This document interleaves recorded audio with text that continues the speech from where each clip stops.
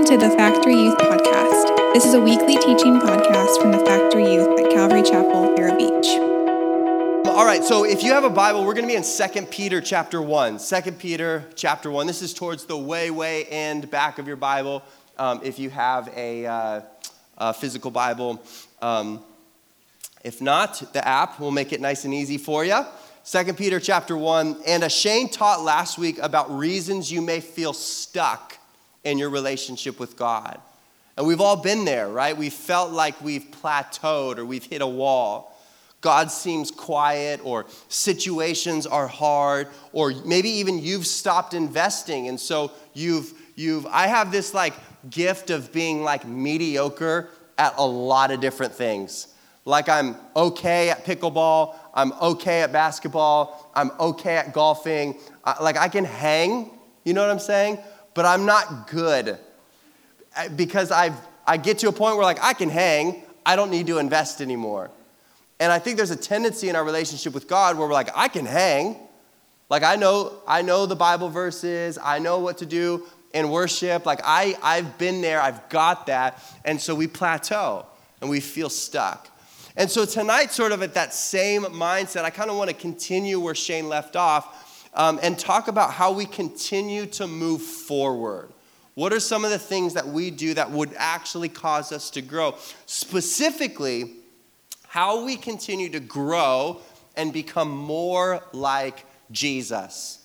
This is our aim. This is our goal. This is what we live for. Now, this is the process of what we could call spiritual formation, or the Bible language would be to be a disciple, to be somebody that is allowing the character and the lifestyle and the person of Christ to shape how we live our lives. Because the truth is, we are all being formed by something. Our upbringing forms us. Our parents form us.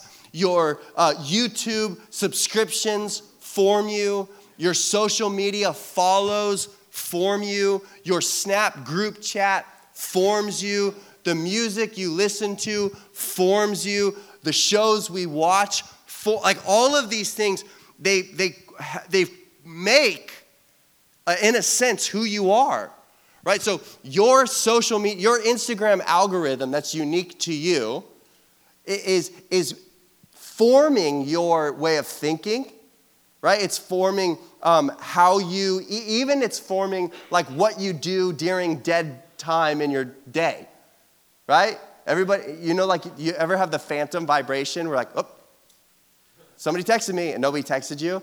You like pull out your phone, and even like it's so crazy. Even the phone like being out on the table, or me just talking about the phone, gives like a little need of like I gotta check it. I just gotta open it. I like to do this with my phone. I like open it and like go like this. I just like don't go to any apps. It's just like a weird, right? Because it forms us. It forms not just our thinking. It actually, this isn't a message about phones, but it should be. It forms our actions, our behavior, not just our thinking. It's crazy, the power.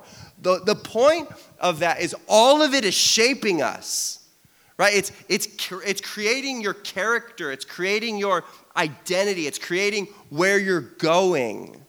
And unless we're intentional, the things are deforming us away from the character of Christ. So not only as Christians do we need to be formed, but we need to be counterformed from the culture in which we live in. Imagine life is like a rushing river flowing downstream. Imagine your whole life is this.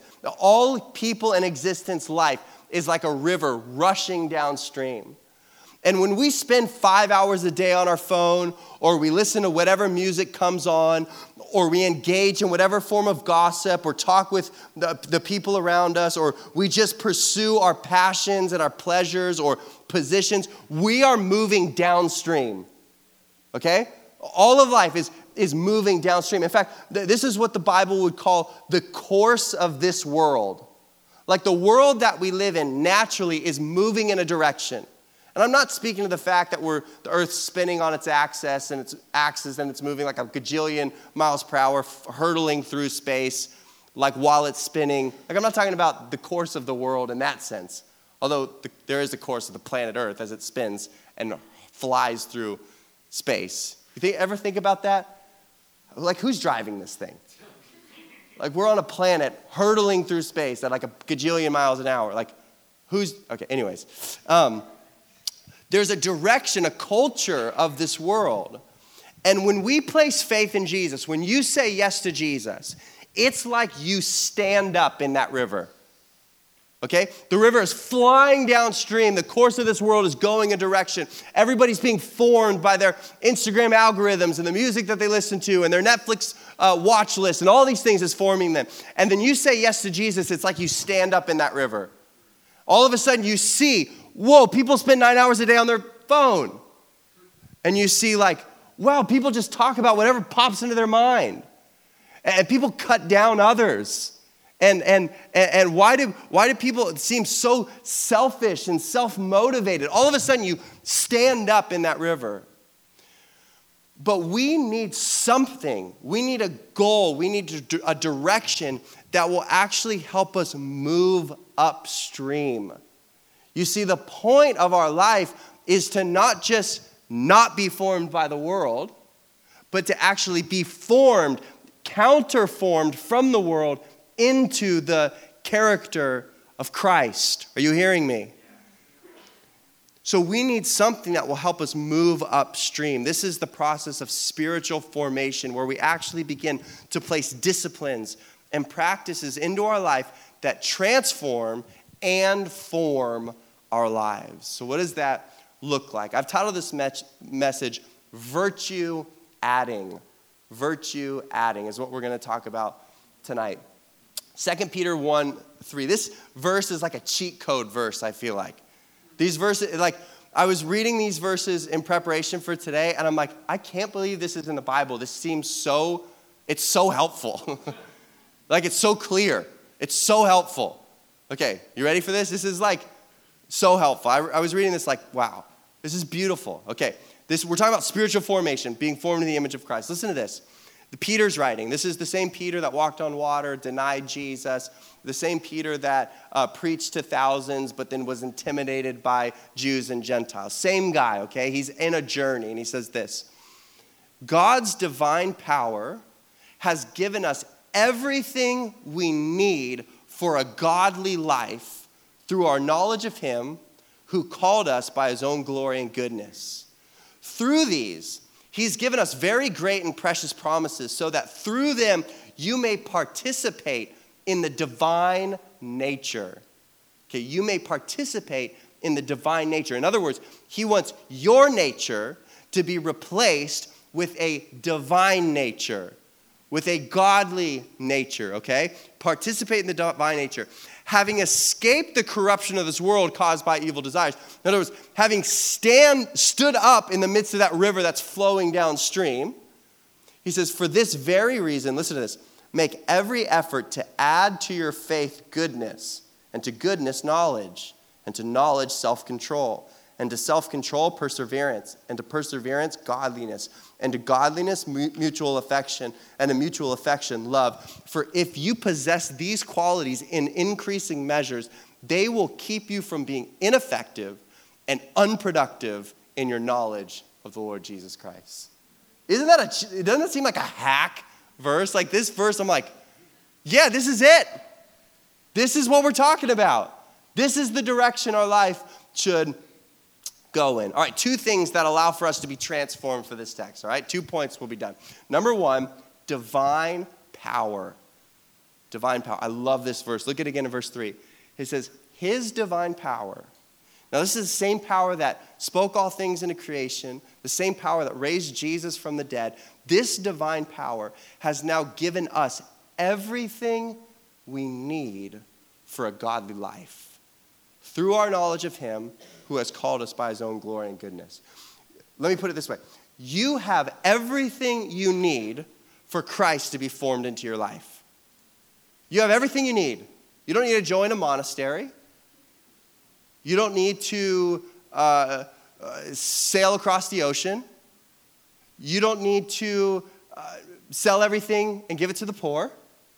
Now, as you journey in your relationship with God, he's going to call you to give up things and go places and do things. But the point is because of his divine power, you have everything you need for a godly life. Now, when you spend time with God, pursuing the things of God, walking in the ways of God, God transforms your life. This is the Holy Spirit at work in the life of the follower of Jesus. When you place faith in Jesus, you are sealed with his Holy Spirit. And the same power that raised Jesus from the dead is now actively at work in your heart and in your life. And he is at work. And while he's at work, we yield to what he's doing in our life. Part of the follower of Jesus is learning to identify the voice of God and then yield to his voice speaking to you. This is like in the moments when you're doing something you shouldn't be doing. You ever been there? And there's that little sense inside of you that's like, sure about that? You're going to do that? And, hey, there's like that alarm bell that's kind of going off, and you have a choice, right? You're like, I'm going to do it anyways. Or you're like, I'm going to reluctantly do it, but I'm going to do it anyways. Or you choose, I'm going to fight. I'm going to stand up. I'm going to listen to the Holy Spirit in me and say yes to him, yield to him, and not do what I'm feeling. Galatians calls this the fruit of the Spirit. Everyone say fruit. Everyone say fruit. The fruit of the Spirit. Listen to it. Galatians 5, it says it like this.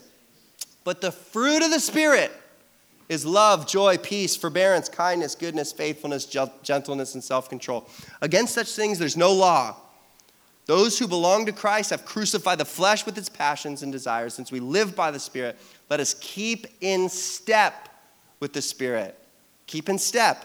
Yield to the Spirit. He's going, he's moving, we keep in step with him. Now listen to me. Fruit is a byproduct of being planted in the right place with the right environment. A tree doesn't struggle to produce fruit, right? We don't hear trees straining or stressing. They don't sound like you at the gym, right? Trees don't sound like you trying to make gains.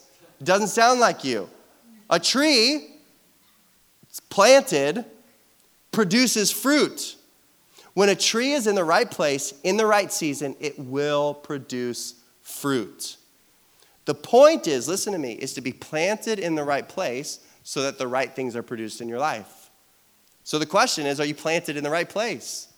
Are you allowing the fruit of the Spirit, the divine power that's at work in your life, producing the character of Christ in you and through you, is a byproduct of you being planted. It is a fruit of the Spirit. It is a byproduct of being in the right places. Are you spending time with God in a personal way? Are you sharing what God is doing in your life with others? Are you looking for opportunities to serve God and to serve others? Are you actively attending and participating in church? You see, when you're planted in the right place, the right things are produced in your life. I'm going to say that again because there's a lot of P's in it and I liked it. When you're planted in the right place, the right things will be produced in your life. It's a byproduct. It's not you trying to figure it out. It's not you trying to have to get your life together.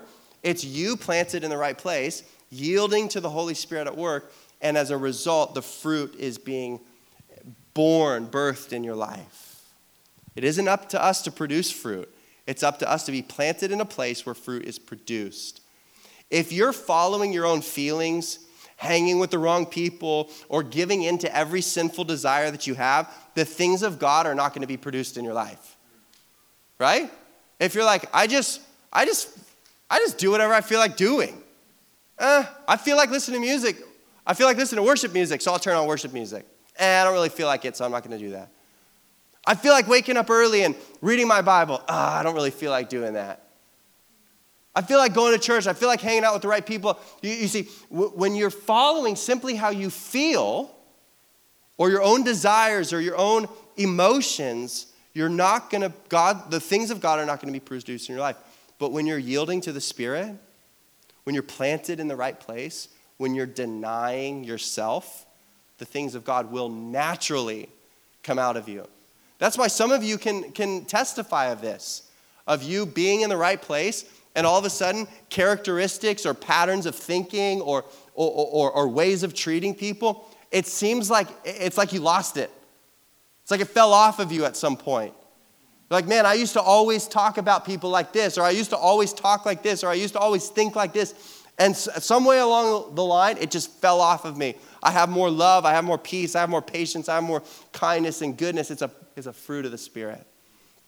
But then there's a second part. This is where Peter gets really interesting, because what Peter's talking about in the verses we read is different than the fruit of the Spirit.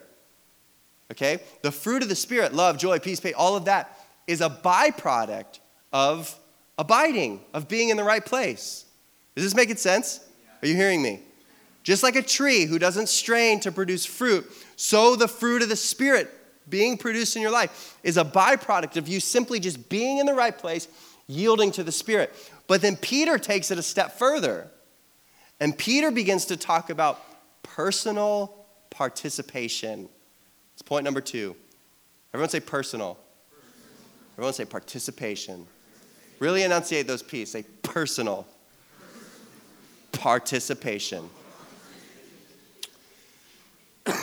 Listen to verse 4. It says, through these, he has given us very great and precious promises, so that through them, here it is, you may participate in the divine nature, having escaped the corruption in the world caused by evil desires. This is a really interesting thought, because there's a tendency that right believing will automatically produce right behaving. But right believing doesn't automatically produce right behaving. Right believing is a great foundation. We need good theology. We need to understand what God's word says. That's why he says in the beginning, he's given us very great and precious promises. We need the right foundation. We need the word of God. We need to understand this is what right believing is. But right believing doesn't produce right behaving. I said this, I taught a couple weeks ago in the sanctuary, and I said that we've all seen people that have been to church their whole life, and we look at them and we're like, I don't think it's working for you.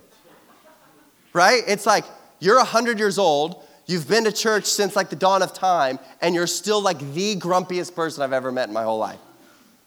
Like, I can't believe you are talking to your spouse that way. Or I can't believe you're complaining that much about the volume of the music. Like, there's something not quite right here. Because right believing, listen to me, doesn't automatically produce right behaving. We need both a direction and an action so that Christ is formed in us. No saint, you guys know who the saints are? Like, that's big in Catholicism and other things like that, but saints. No saint woke up one day a saint.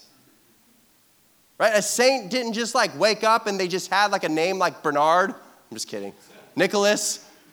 You're like, bah, that's just, we got to throw a saint in front of that. The saints are people of personal prayer, sacrificial service, and daily dedication to the things of God.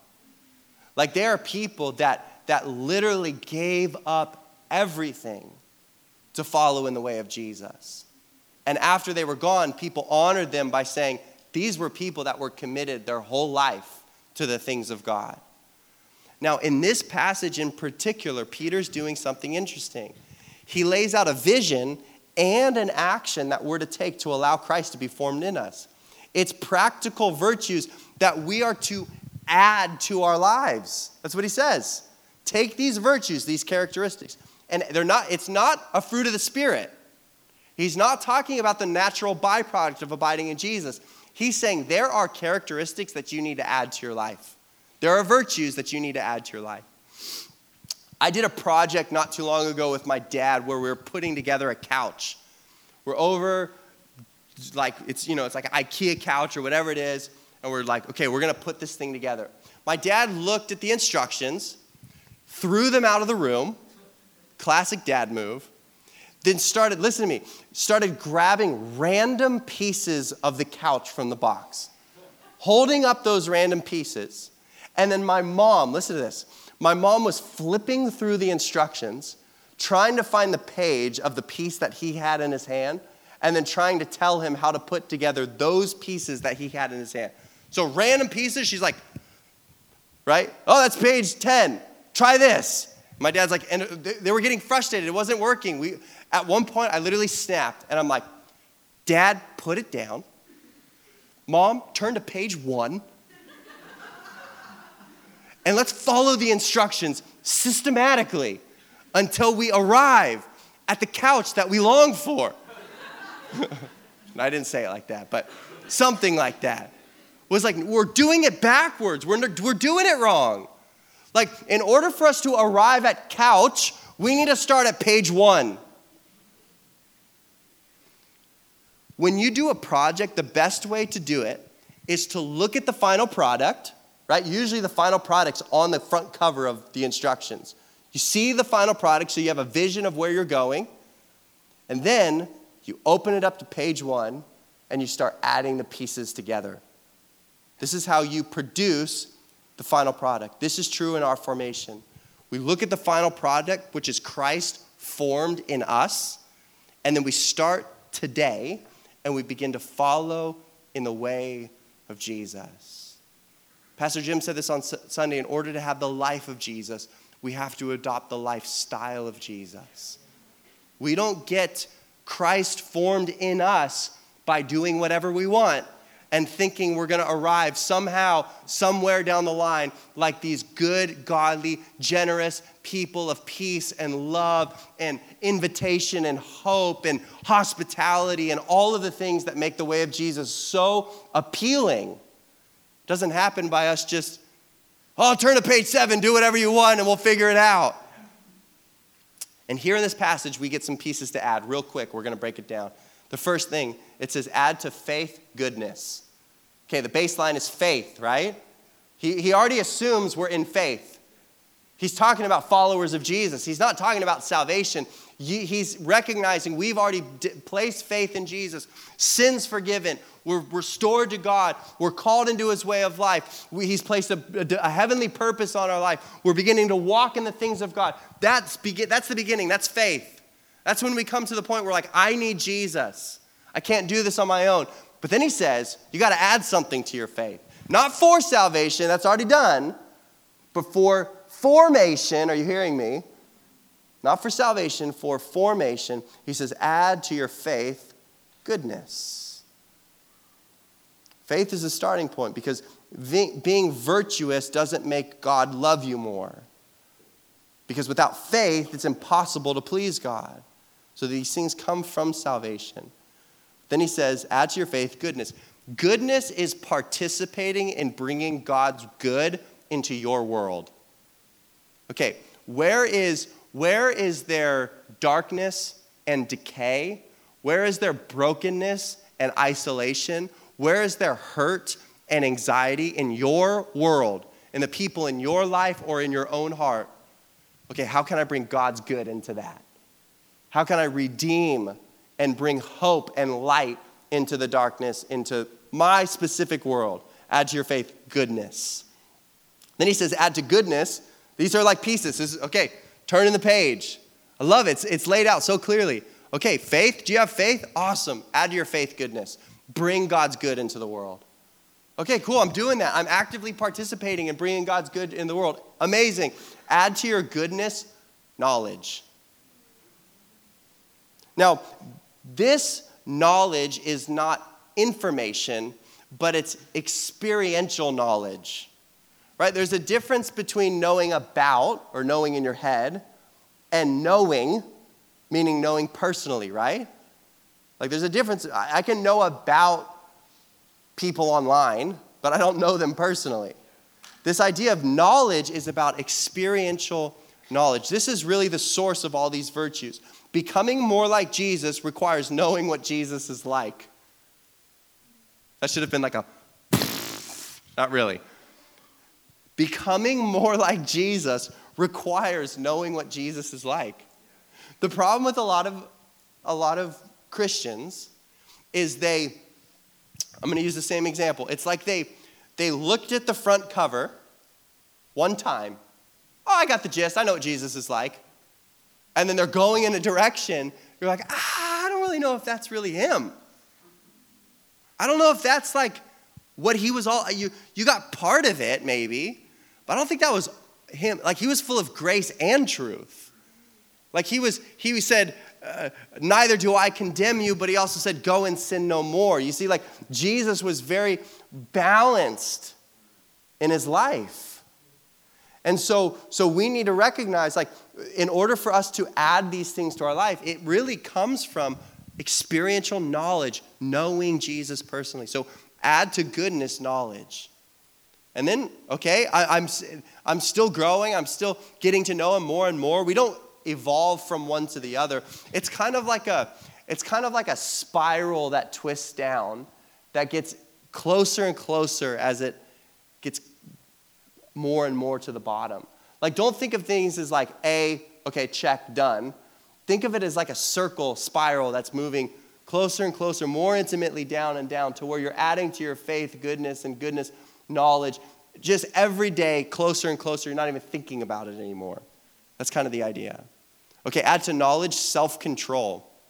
Jesus said if we want to be his disciples, we must deny ourselves, take up our cross, and follow him. Self-control is us actively denying ourselves. We live in a culture that says if you feel it, want it, or think it, go for it.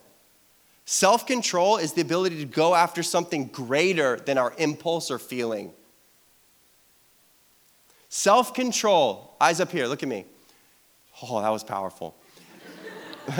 Self-control is the ability to go after something greater than our impulse or our feeling. Some of you don't feel close to God or aren't growing because you give in to every appetite you have. Everyone. You're like, I want this, I do it. I'm hungry, I eat. I'm lonely, I text 100 people until I'm not lonely anymore. There's silence, I turn on YouTube, Fortnite, and I don't know. It's probably pretty outdated, but like all the things at once. You guys are like, Nate, you need to retire. You're too old for this, man. Right? Like, you give in to every appetite. Self-control, deny self. In other words, have a greater desire than the immediate desire. What's the greatest desire driving your life right now? Okay, add to self-control, perseverance. Perseverance is the ability to keep going despite doubts, difficulties, discomforts, or distractions. It's to endure through life, through the difficulties, through the pain, and recognize I'm moving. I've got a vision for my life. I've seen the front cover. I know what he's calling me into. I've got a vision for my life, and I'm going in that direction. Add to perseverance, godliness. Forgiveness, patience, faithfulness, and holiness are all characteristics of God. But primarily, in this context, is holiness. I wonder what you think of when you hear the word holiness. It's an interesting word. It's probably not a word that we ascribe to a lot of people. Right? Like, oh man, I think of this person and there's just a holiness to them. If it is, I wonder what it is about their life that you think, yeah, that's what it is. Okay, add that to your life. Add to holiness or godliness, mutual affection. I like this one. This is treating people well that treat you well. This is to care for friends, family members, and fellow Christians. Add to your self-control holiness, and add to your holiness mutual affection. But then ready, he takes it even further. He goes, but don't stop at mutual affection. Add to mutual affection love. This is self-sacrificing, other-centered, non-reciprocal love. Man, it is good to have mutual affection. Amen. It is a great place to start. Yeah? Like to love those that love you. To look out for those that care for you. That is fantastic. Love those that love you. Start there. Right? Love your parents back. Love your siblings. Care for the people in your life. Respond to texts. Look out for people when you haven't heard from them in a while. Have mutual affection. But listen to me, don't stop at mutual affection. The call of the Christian is not to stop at mutual affection. The call of the Christian is self-sacrificial, other-centered, non-reciprocal love. Mutual affection is to have mutual feelings and actions towards. Love is expecting nothing in return and still treating them with love. What of these, I'll invite the worship team back up now, but what of these, we just list off 7, right? Add to this, to that, to this, to that. What of these are lacking in your life?